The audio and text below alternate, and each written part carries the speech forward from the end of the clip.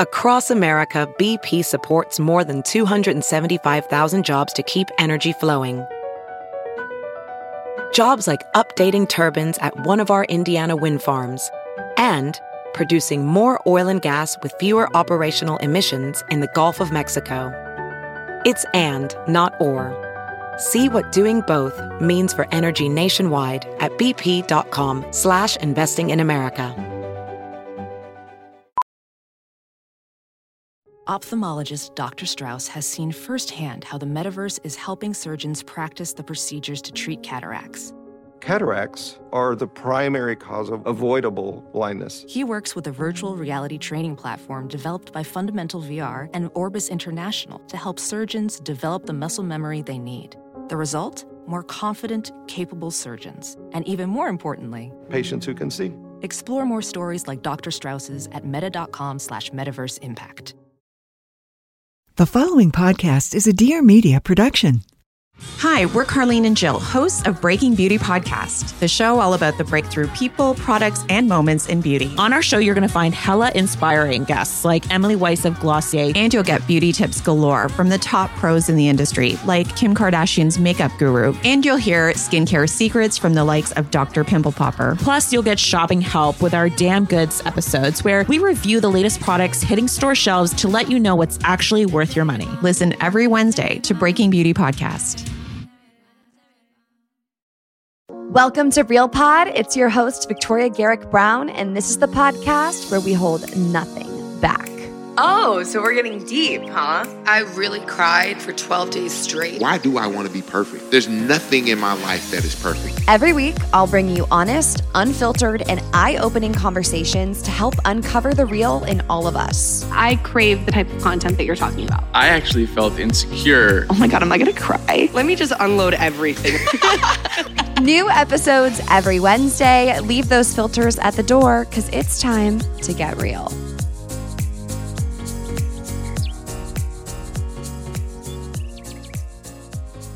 Hello, everybody. Welcome back to Real Pod. I am absolutely hyped. I've been hyped ever since this conversation ended because it will fire you up and just inspire you to really get in touch with yourself, your values, living an authentic life, and doing that by overcoming this constant worry about what other people think of us.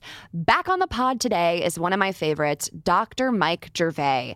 I met him through my time at USC. If you know Nicole Davis, who I've had on the show a few times, introduced me and we've stayed close, and he's phenomenal. His podcast, Finding Mastery, is outstanding, and his new book, The First Rule of Mastery, Stop Worrying About What People Think of You, is out now, and you can actually find the link to get that book in the show notes for this episode. Now, Dr. Mike is a high-performance psychologist. He works with celebrities, gold medalists, Fortune 500 CEOs, and more, training the mindset skills and practices essential to release one's highest potential.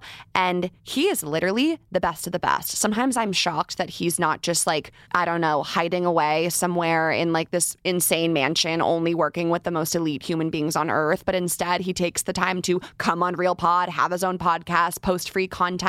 They even prepared this amazing guiding document that Real Pod listeners can use that I'm so excited about. It's so well done, and you'll hear more about that in the episode, so make sure you listen all the way through. But you're going to love this. And one quick thing before we start is Dr. Mike will use the term FOPO quite a bit. And I want to clarify and let you know that FOPO means fear of people's opinions. So it's kind of synonymous with this worry about what people think of you. Before we get started, I want to give one quick shout out. And this shout out goes to Blake. Hi, Blake. Blake left a 5-star review, said, obsessed with Real Pod. I absolutely love following Vic on Instagram, and the extra dose of her you get with this podcast is the best. She talks about such important stuff, and as a therapist, I love hearing someone with her platform use it in this way. Oh my gosh, Blake, I'm so honored. We love a mental health professional, okay? Thank you for spending some of your time listening to Real Pod, and I hope you love this episode. I know you will, because Dr. Mike is also doing that good work. If you want to receive a shout out on next week's episode, please leave me a review. Tell me your favorite part of this episode with Dr. Mike, and I will shout you out next week. Without further ado, let's get started and dive into this conversation on how to stop worrying about what people think about us with the one and only Dr. Mike Gervais.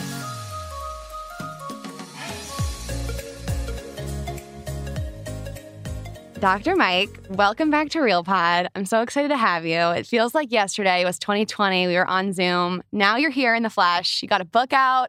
Thanks for coming back. I'm so stoked to be here. And congratulations on everything that you've done. Like, you're making a real impact for people, and it's awesome to follow your work as well. Aw, thanks. I appreciate it. Yeah, it's really cool. Like, and the way you're going about it is, I think it's squaring up exactly with what I've been researching for the last couple of years. Like, you're making a radical, uncommon push to be your authentic self.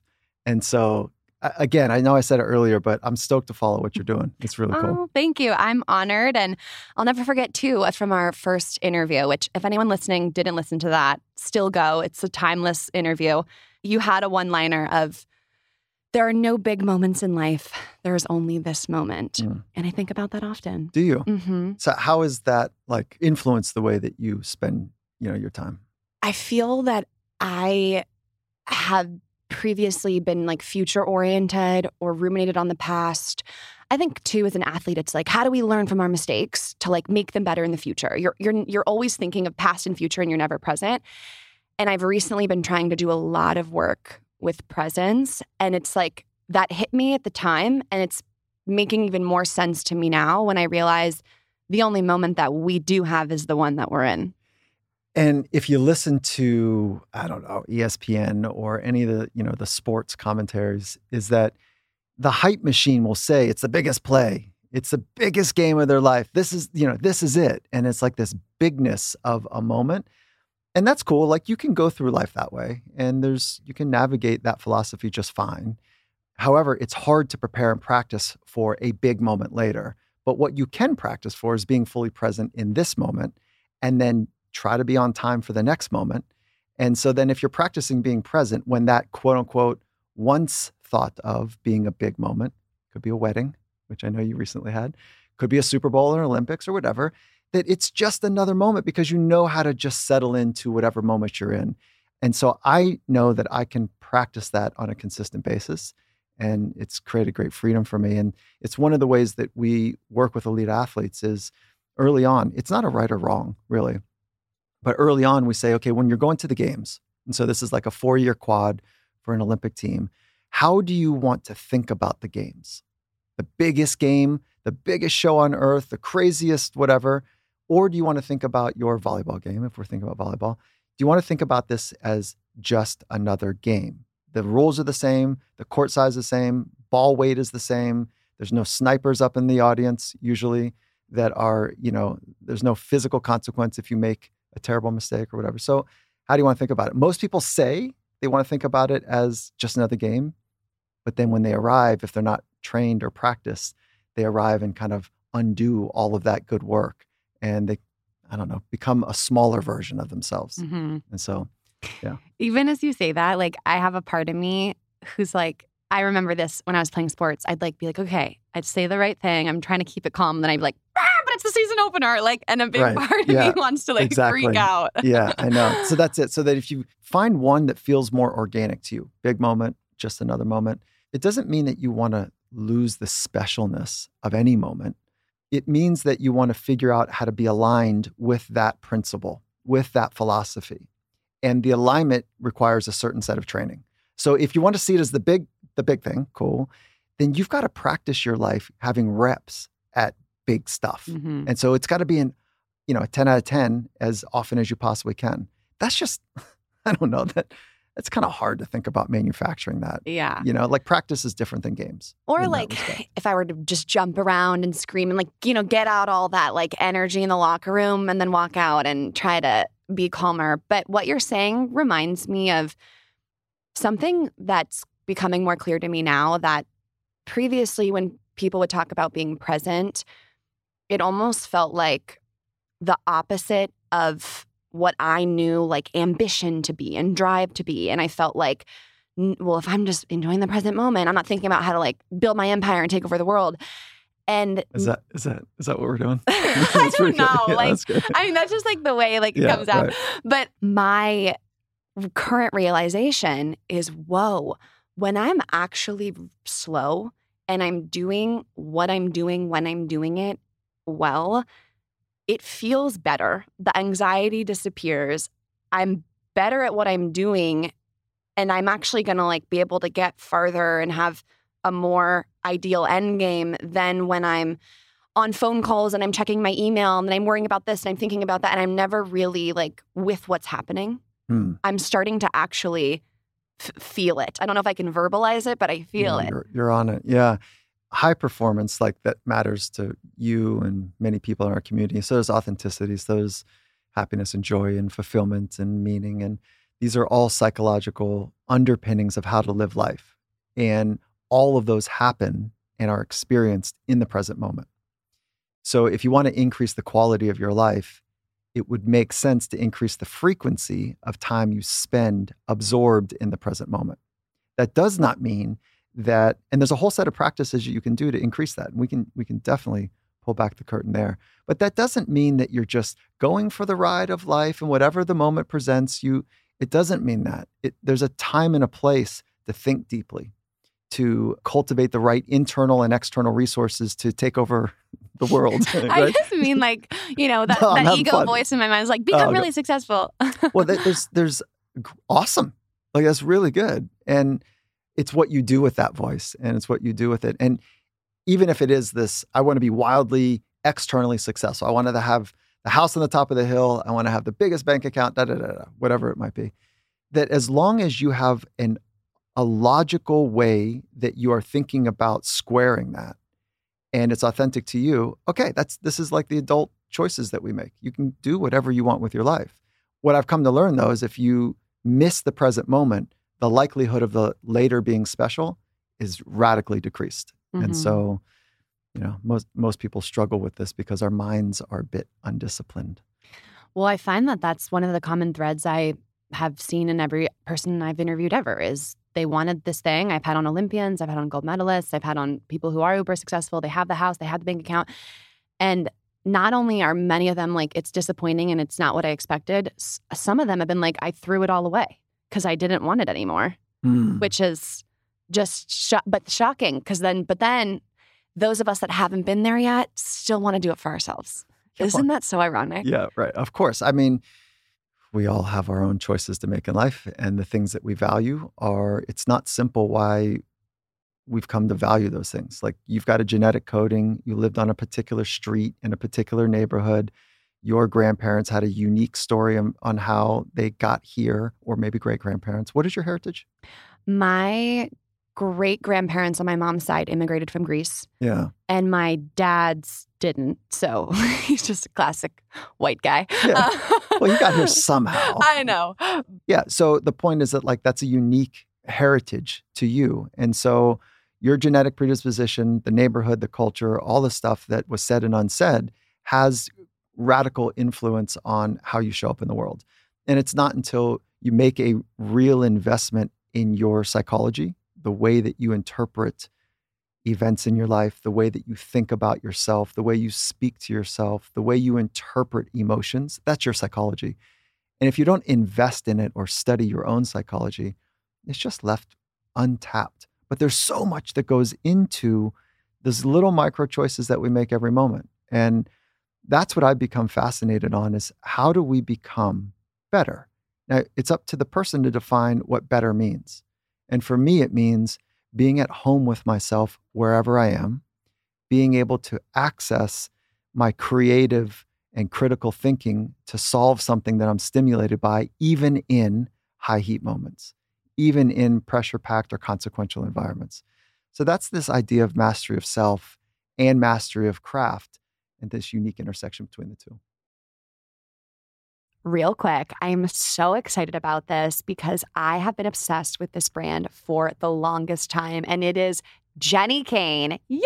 Jenni Kayne is sponsoring this episode of Real Pod. I just got a fresh new cardigan from them, and I am absolutely obsessed with it. It's the Cashmere Cocoon Cardigan. It is dreamy. It is luxurious. It is gorgeous. It comes in so many colors. I got it in the oatmeal color. It goes with everything. If you've been following my stories, you would have seen that I was wearing it.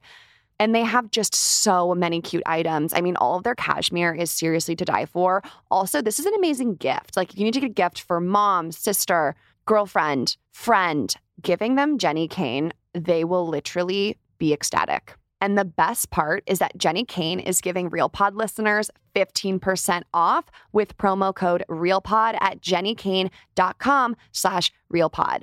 This is major, okay? 15% off Jenny Kane is great. So find your forever pieces at Jenny Kane and get 15% off with promo code RealPod at jennykane.com/RealPod. That's Jenny, Jenni, Kane, KAYNE.com/RealPod. Using code RealPod for 15% off your order. If you got something super cute, DM me or tag me so that I can see it. That's Jenny, Jenni, Kane, KAYNE.com/RealPod. Using code RealPod for 15% off your order. Now that it's the holiday season, some of us are updating our wardrobe, wanting some cute shoes, some holiday heels.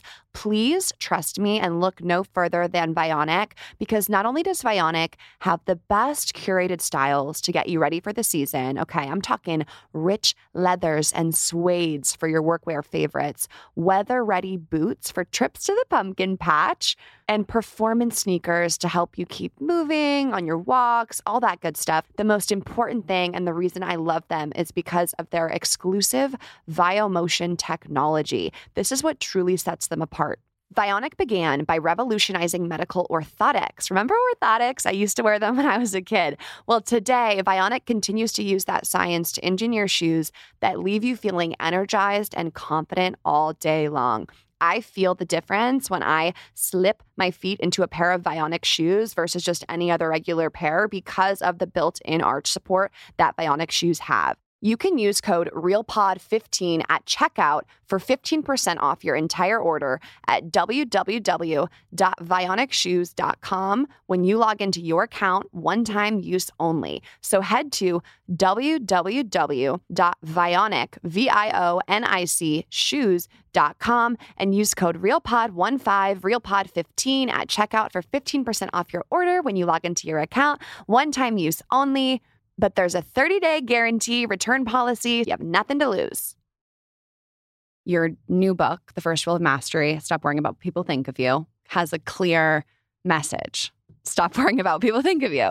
So what made you want this to be the topic that you were going to dive into and unpack, as opposed to the thousands of other things that, you could have written this about? Yeah. Thank you for asking that. When I was 16, I saved up all of my money to buy a Mazda B2000 pickup truck, charcoal gray. It was like $3,000. And it's like, came from humble means. I saved my money and I was so excited to have a car. And I'm driving down the street and I remember I was not a very proficient driver. I wasn't reckless by any means, but I had this moment of awareness where I was driving and there's a person going in the same direction of me on my left, driving past me, going a little bit faster. And I thought to myself, I wonder what he's thinking of me. And I straightened up my posture. I tried to lean in a cool way. And then I thought, this is fucking ridiculous. Why am I adjusting and attending all of my attention to, I don't know if that person's looking. I look over. He was not looking at me, right? I had this slow little pickup truck on the road. So that was like a lightning bulb moment for me about how I think about myself related to other people. And I didn't like it. And I didn't do anything with it, but I didn't like how it felt. And I lived that way for a long time. I grew up in a loving home with a father who was an addict and a mom who was codependent, and they're a perfect fit. Codependent and addicts work well together. One makes a mess, the other cleans it up. And so I ended up having this craving, this desire to want to understand the truth. What is the truth of it? But I had to figure out how to be okay in that environment. It wasn't dangerous by any means, but it wasn't honest. Okay. So I got really good at blending in socially because I had to read if my dad was going to come home pissed off or the funniest human you've ever been around. And I had to read it. And fortunately, my friends got good at reading it as well. So because our house was the hangout house. And so, because it was fun, sometimes scary, but it was fun. And so I got really good at reading, and that has served me well in the discipline of psychology. But I was reading to be able to fit in and be okay. And it's exhausting. Mm-hmm. I got to a place in my life where it's like, I just can't keep doing this anymore. But this was a private experience. I was embarrassed by it. I didn't want to talk about it because that's weak. Like checking in with other people to see if you're okay. Like, can't you just be strong enough to be okay yourself? Can't you have it all buttoned up and just know that you're okay? Like, what's wrong with you, Mike? And so I was embarrassed by it. So I didn't talk about it. And then as I was in conversations, this is postgraduate training with some of the best in the world, they have it too. Mm-hmm. Mm-hmm. And I was like, oh, you too. But I didn't really want to talk about it. So I didn't say it like that.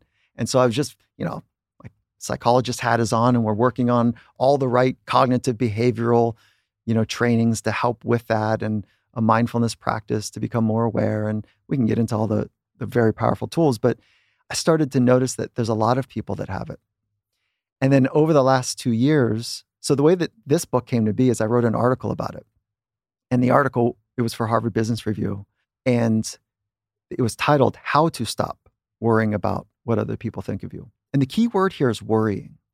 It's not how to, or the mandate, stop thinking about what people think of you. This is about this preemptive worry about what they might think of you. As much of it is when you're in the present moment trying to see if you're okay. And I'll get into the biology of that in a minute.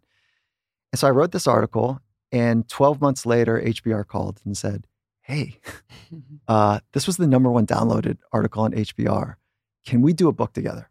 There's a formula here. Like, well, you hit a nerve. And as an entrepreneur, I was wrestling alligators, and it was not the right time for me to be able to do it. I didn't have the bandwidth. So they said, no problem, we'll come back around. 12 months later, they called and they said, hey, we re-released your article. It was again the #1 download article. And I said, great, timing is awesome. Show me the way. And so we spent a couple years doing the research. Come to find out, Beethoven has FOPO, fear of people's opinions. Like one of the world's greatest ever had this deep suffering of worrying about what people were going to think of him. I'm fascinated with how all these people you've encountered and referencing Beethoven have this same thing too. Mm-hmm. So why? Are we born with it? Is that part of human programming? Can anyone be born and not care what people think? Yeah, they're sociopaths. Yeah, they're like narcissistic personality. Like NPDs actually care so much about what people think, but they don't feel it the way we do. But again, the word is not thinking or caring. The word here is worrying about what other people think. So if we're going to go to an event, a cocktail party or something, and like FOPO begins in the closet when you're picking your clothes that you want to wear. Are you picking the clothes because Susie and Johnny are going to think that you look good? Or are you picking it because you have a sense of how you're feeling in that day, what's going to feel comfortable and be exciting for you to wear, or whatever the values that you have? Are you choosing for you, or are you choosing for them? So that's like a concrete way to think about how there's an on-ramp to FOPO. That ends up corrupting our authenticity, is when we're making decisions to be not rejected or to be accepted by other people. There's a corruption in the way that we end up going through life. Okay. It's not problematic in the most acute sense, but it becomes problematic when most of our choices and most of our attention is thinking about being okay later. The way it biologically works is that our brain is designed for survival. We have an ancient brain trying to sort out modern challenges. And that ancient brain, your ancestors and mine, they figured out how to ready ourselves without having to think. If there's a wildebeest, a saber-tooth, a warring tribe, whatever, like there's an activation. You recognize it from sport, right? You recognize it from that readiness that takes place when you're about to go do something important. Now, our brain is highly tuned to survival. And one of the parallel paths of survival that's not often talked about was if you got pushed out of the tribe.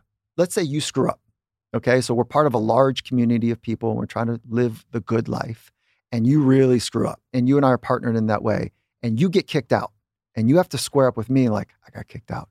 Now that means I got to go with you. And let's say we've got some cousins or something. All right. So now if we're pushed out of the tribe, it's likely that survival was at a high risk. This is almost like a death sentence because we got to hunt, gather, forage, fire, protection of our family, and do it like by ourselves and not have all the resources of the tribe. So getting pushed out was a near-death sentence. I'm so glad I just watched Chimp Empire. Yeah. Because this is all it's Chimp Empire on Netflix. Right. Isn't it great? No, honestly, watching that and thinking how we are not that different from them. We're not that different. So we've got this ancient brain that's still operating in that way. So that's why when we tune to other people, when we check in with other people, what we're doing is we're checking in to see if we're okay. Because if we're rejected, it's danger.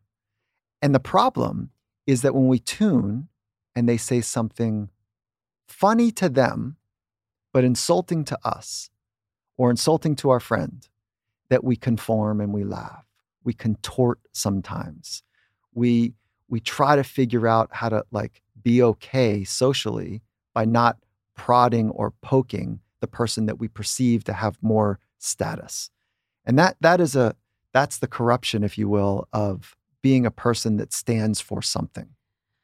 I'm still a little mixed with the difference between the worrying and the caring, because I could see myself dressing nice for Thanksgiving because I care about what my yaya thinks, because, I want to be respectful to her and she's in town and it's the one day and what could I wear that would make yaya happy?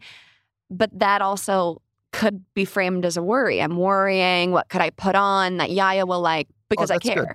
Yeah, no, I think the words are pretty clear. Like caring for somebody and worrying about what they think of you feels like miles apart. What's something that she says to you all the time? She goes, "Oh my God, you look so beautiful." And she gives you compliments about what you're wearing. Yeah, like anything red. It's her favorite color. Oh, there you go. So let's say you're going into the closet and you're like, okay, I know she likes red, but you know what? I made a promise to myself. I did some research, whatever it might be. Like, I'm not doing red anymore. I don't like it. I don't like how I feel in it, whatever. Okay. And you're like, but I'm going to do it for her. And it's a loving act. That's pretty cool. Okay. That's not a big compromise. Mm-hmm. But if you've made it and you're like, but I'm really worrying that she's going to be disappointed and then I'm going to be embarrassed and I'm not going to do with it. And then my mom's going to be pissed off. And then, all right. So there's a little bit of a different tone to that. And so caring and worrying are different. And the type of worrying that I'm pointing to is this excessive, non-clinical. This is not a clinical disorder. This isn't clinical anxiety. So it's below that threshold, but it's this excessive worry about, am I going to be okay later in their eyes? And one of the other on-ramps to that happens at a very young age, is that, especially if you're good at something young, volleyball. I don't know what else. What else were you good at? I played a few other sports, but so athleticism. You were athletic. You got attention for being athletic, and what ends up happening is between the years of 12 and 18 to 22. I'm just doing basic developmental psychology here. Our job is to try to figure out who we are. Identity versus role confusion is kind of the crisis during that time. And when we get this pouring in of attention about one particular part of our lives, it is so easy, so seductive to foreclose on all of the identities that you could develop. So you say, I'm an athlete. Now you foreclosed on being a musician and this, that, and the other. Okay. And then if you niche it down even more, I'm a volleyball player. What that ends up doing is it develops what's called a performance-based identity. The reason this is difficult for people is because your entire identity is at risk every time that you go do that performance. Just to throw in some examples, would you say it's the same as someone who identifies heavily as a parent or as an older sibling or as a leader in their work field? Yes. Okay. That's it. So those are all identities that are based around what you do. And then what's even more slippery around the technical term performance-based identity, it is relative to other people. So if we have identities about being smart as a student and you get a 69 out of 100 and everybody else gets a 68 or below, you're like, oh, well, relative to everyone else, I did it. But there's all this other gap that you weren't able to close because you didn't have the ability to do it. No problems. But it's your relationship to other people that becomes the very prickly water to be able to navigate. And so Performance-based identity is an identity about who you are based on what you do relative to other people. And that's an on-ramp to FOPO because you're constantly comparing yourself to other people. And when you do that, you start to think about an over-index and worry about what do they might think of me or what do others think of me relative to the performance of other people. I feel like that was a theme for me this whole past year and a half, was really feeling like there's been a lot of space from volleyball days, and my interests change and my passions change and things I want to talk about change. And the fear of, will I be valuable to them? Will they care about me anymore? Will I be relevant? Will they think she should have done that, or she should stay this? Who's the they in that? Well, I think for me, it's, and I don't want to I know this isn't relatable to everyone, but like with social media, there is. Oh, this is relevant now. Of course it is. Like all of us are trying to navigate this. Wait, you know what? I'll say, speaking of fear of other people's opinions, the reason that I just said that when I shied away from being like, let me not talk about my problem, is I was looking at some of my YouTube comments in New York, and they were like all positive, except this one really long one that was like, hi, Victoria. Like, it was written pretty nice. Like, oh, it's funny when they try to say like, I really like you, but here's all this criticism. Mm-hmm.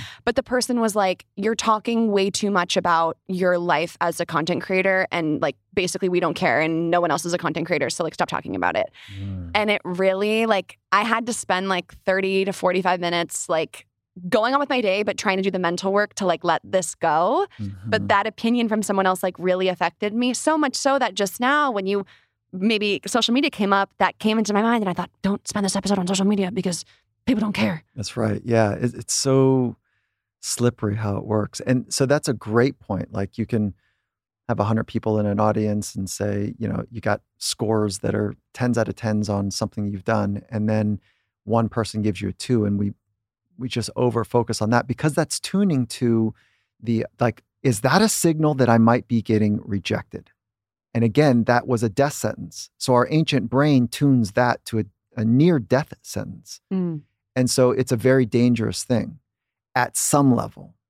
At another level, when you use locker room talk for a minute, when you catch a case of the fuckets and you're like, you've got a sense of wisdom about you and you say, oh, wait a minute. The directionality of this has been wrong for much of my life. The directionality is me to pour in to other people, for me to give love, to share insight, whatever it is, rather than need anything in return. And that's one of the kind of deep insights that has made a difference for me. It's not, and it came from research, but it's not until I fully embodied this idea that one of the deep insights about quality of life is having people to love, not needing them to love you. So just the directionality is really important. And so, yeah, but the reason that's so spicy for you is because it's touching the fear of rejection, and that fear of rejection was a death sentence at some point for your ancestors. If you're a longtime listener of Real Pod, you might know that I have been drinking AG1 for 3 years now. So fun to talk about this on Dr. Mike's episode because he is a big ambassador for AG1 as well. We both love, love, love it. When I started drinking AG1, I immediately noticed that I felt like my body and my system was just so much more consistent and regulated. AG1 being that thing I have every single morning without fail is so great for my body because AG1 is a foundational nutrition supplement. It supports your body's universal needs like gut optimization, stress management, and immune support. And since 2010, actually, AG1 has led the future of foundational nutrition, continuously refining their formula to create a smarter, better way to elevate your baseline health. I take my AG1 in the morning, I drink it. I prefer it with cold water. And then going on with the rest of my day, I know that I have this really great base of nutrients that my body loves, appreciates, and needs. AG1 is the supplement I trust to provide the support my body needs daily, and that's why they've been one of my partners for so long. It starts with AG1. Try AG1 and get a free 1-year supply of vitamin D3, K2, and 5 free AG1 travel packs with your first purchase. Just go to drinkag1.com/realpod. That's drinkag1.com ag1.com/realpod to get a free 1-year supply of vitamin D3K2 and 5 free AG1 travel packs with your first purchase. Check it out. This episode is sponsored by BetterHelp. I literally went to therapy last week. I go every other week. It is a part of my monthly routine. I just love going and checking in and making sure that I'm handling the situations in my life and personally the best way that I possibly can. And sometimes we need an outside person to help us navigate all the things that we might not be able to figure out on our own. Not to mention, this time of year can be a lot. It's natural to feel some sadness or anxiety when most people are feeling joy and excitement. I know that last year's holiday season was especially hard for me, and I was definitely seeing my therapist to help cope with those times.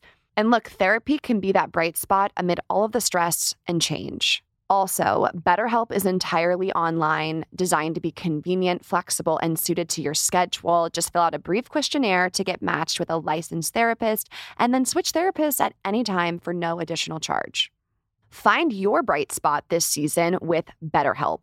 Visit betterhelp.com/realpod today to get 10% off your first month. I mean, 10% off your first month. That is so great. Head to BetterHelp. That's better. HELP.com/realpod today to get 10% off your first month. I'm super proud of you, and you can do this.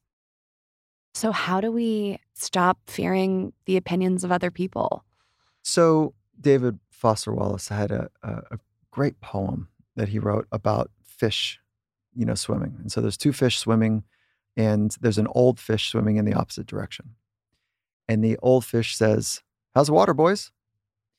And the two young fish keep swimming along. And then eventually one of them turns to the other and says, "The hell is water?" So the old wise fish so funny. was pointing out like the reality that we sometimes don't examine, but is obvious at some level.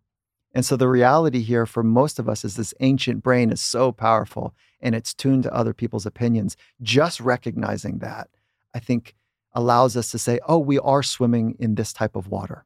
And so I think just hearing it is like a cool thing. And it helped me to recognize just that, like, oh, that's operating underneath the surface. What can I do about it? Well, just recognizing that it's operating is kind of step one in all spiritual and psychological best practices is awareness, ground zero. So there is the one.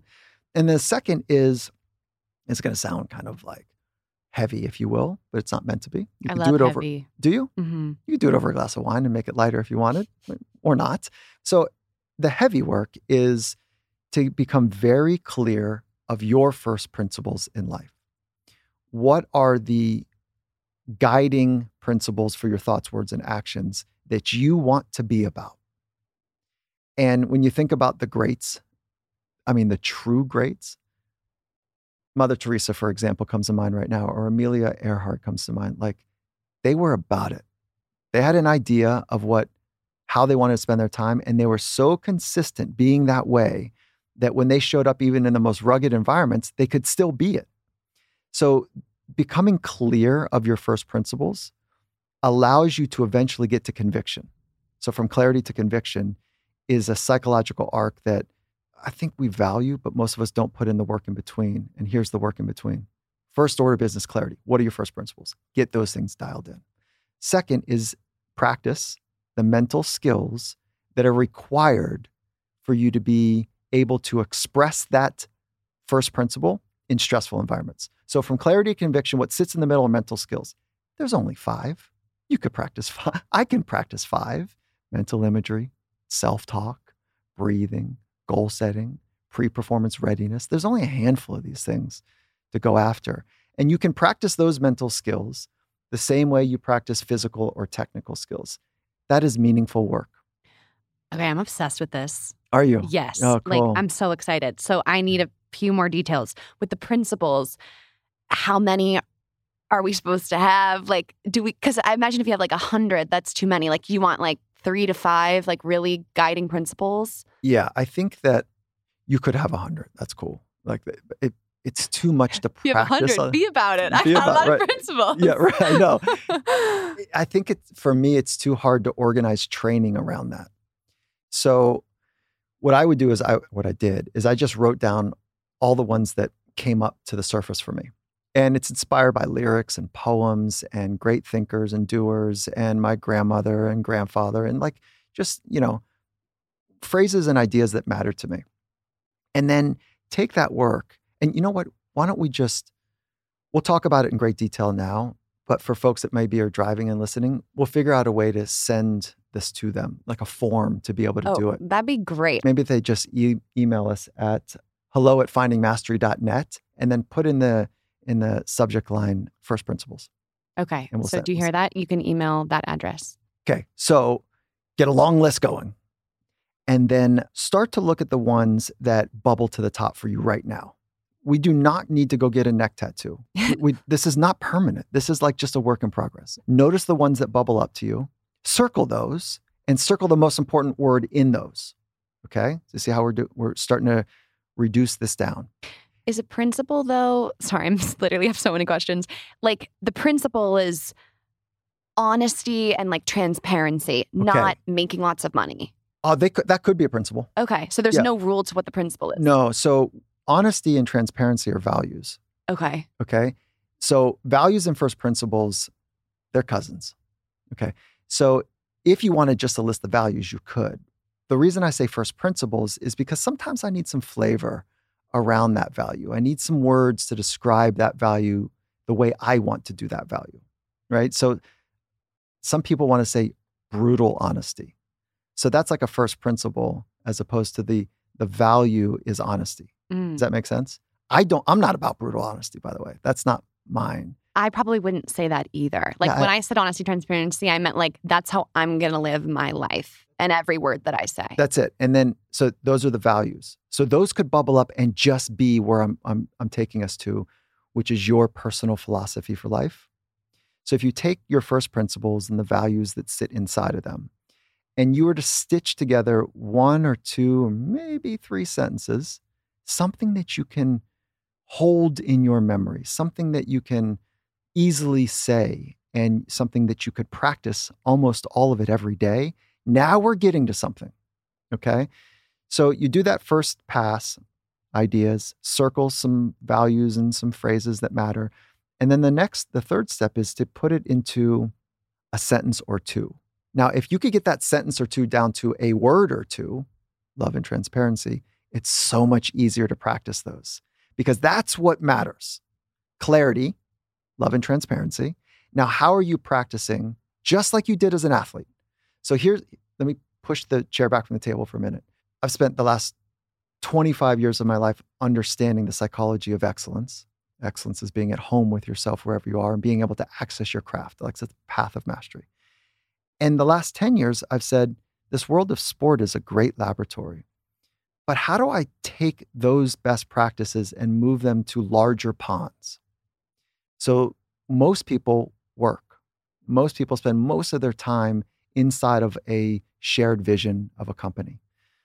So if I can start to spend some time in those environments, wow, I think that I could help a lot of people be better at being themselves versus just athletes. So the last 10 years, we've been crosswalking these best practices from sport into business. And this is one of the real big, deep, wonderful first pillars of becoming your very best is to do that. And it's a way to stop worrying about what people think of you because you're focusing on you and your values in a way that you're a good teammate and a good community member. Okay, hold on.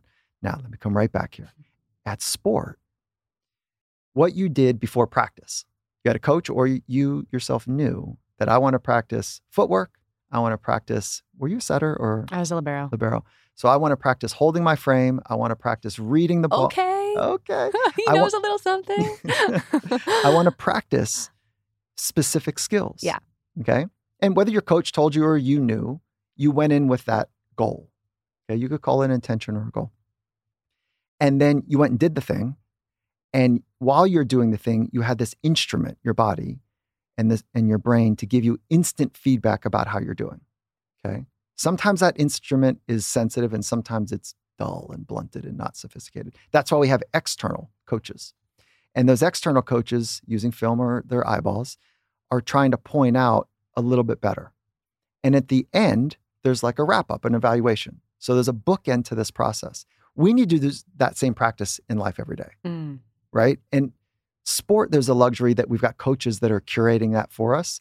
And the rest of us outside of sport, we're like floundering because we don't have a coach every day, a psychologist every day, a mentor every day that's saying, what are you going to be about today? What are your values and virtues? All right, how are you going to practice them today? And at the end of the day, how'd you do?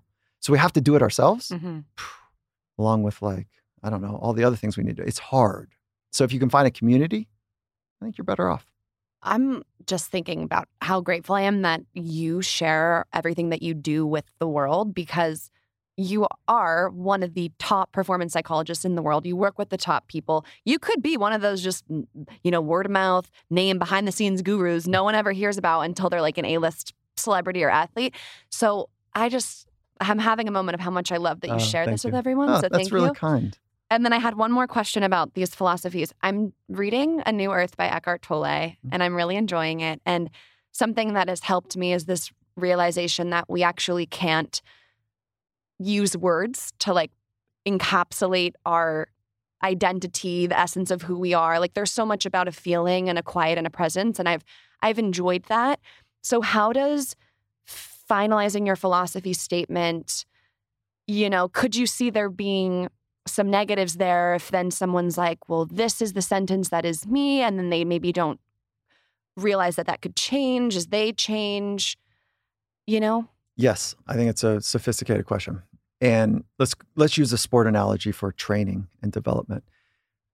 We get ourselves on a squat rack and we put a bar on, or maybe a dowel that weighs like 1 pound.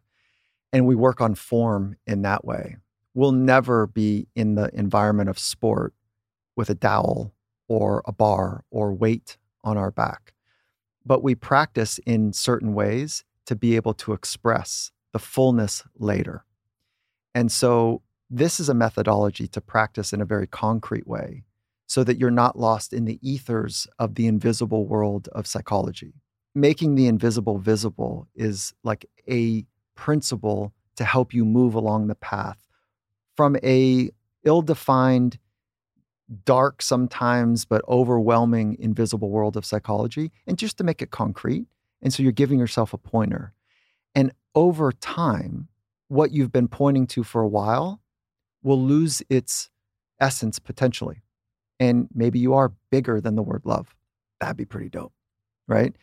Jesus did a pretty good job. Mother Teresa did a pretty good job, of like them going after best way of what they thought living was.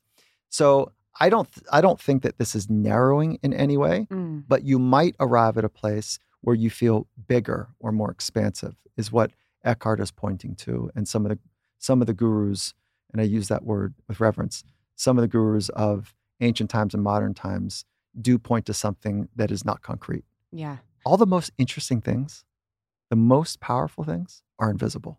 Yeah.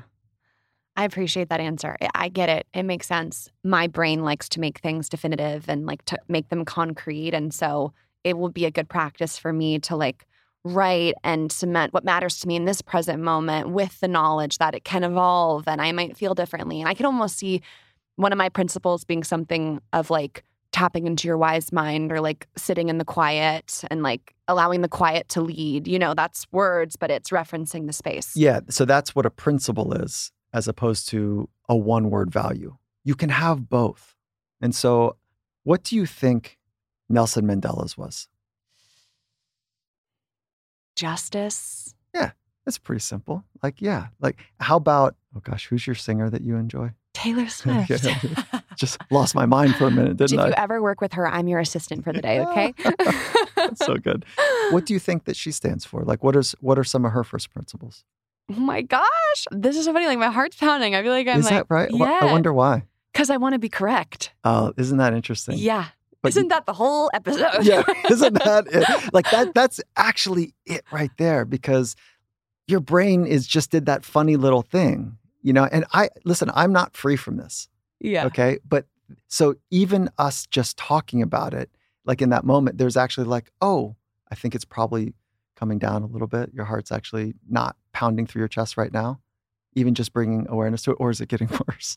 No, it's definitely better. Yeah. I think I found that a good coping mechanism is just the stating of what I'm feeling. Transparency. Yeah. So that's you practicing a first principle for you, a value for you. So that's awesome. Like, why do you think it pounded? Like, what was right underneath that? You wanted to be right for all the people that know that I'm such a big fan. And if I can't sum her up perfectly, am I really a fan? And then they're going to bully me. And then I'm going to get canceled by the Swifties. So complicated, isn't it? Yeah. Maybe she doesn't know her first principles, or she hasn't like explicitly said them, or it's not obvious, or there's maybe lots of things. So my point is, like, if you want to be a good community member here and you want to be in a good relationship or whatever, is that how can we expect people to be great partners or teammates when we ourselves don't know what our most important values are? So if you and I are teammates and you don't know my first principles, how are you going to back me? How are you going to show up when I'm a disaster? Mm-hmm. And so that type of sharing of first principles, we found, creates a whole different level of relationship to help people go to the frontier of their potential, because nobody does it alone. We need each other. Mm-hmm. So it starts with your relationship with yourself, relationship with others, relationship with experience, relationship with Mother Nature, and relationship with robots. So that's coming. Machines are coming. And lastly, before I let you go, I do want to hear, do you have a principle you could share? Do you have your philosophy statement? Yeah, of course. Yeah. Every day is an opportunity to create a living masterpiece. So quaint. It means a lot to me. And so I can unpack it, but that's, we can save that for another time as well. Oh, well, thanks for sharing. I'm excited to do a lot of this work. And once again, I just so appreciate you for free sharing your knowledge with the world in the way that you do. And I love finding mastery. And anytime I'm like working with athletes or anyone who's dealing with anything mental, I'm like, do you follow Dr. Michael Gervais? I'm like, have you heard of Finding Mastery? So sweet. Thank you. So thank you. And I'm really excited about this book, and I'm excited to finish it. And I appreciate you coming on Real Pod. 100%. Thank you. Thank you so much for listening to this episode of Real Pod. If this hit home or helped you in some way, send it to a friend, a teammate, roomie. Share the love, share the realness. New episodes of Real Pod come out every single Wednesday, so make sure you are subscribed to this podcast so you never miss an episode. To leave a rating or a review of the show, head to iTunes and let me know what you think. I love hearing from you. Not to mention, you can stay connected with Real Pod throughout the week, seeing behind-the-scenes info and sneak previews of upcoming guests by following the @RealPod account on Instagram. All information about today's show and guests will be linked in the description of this episode. Thanks again for listening. I love you guys so, so much. Let's go dominate the day. And as always, keep it real.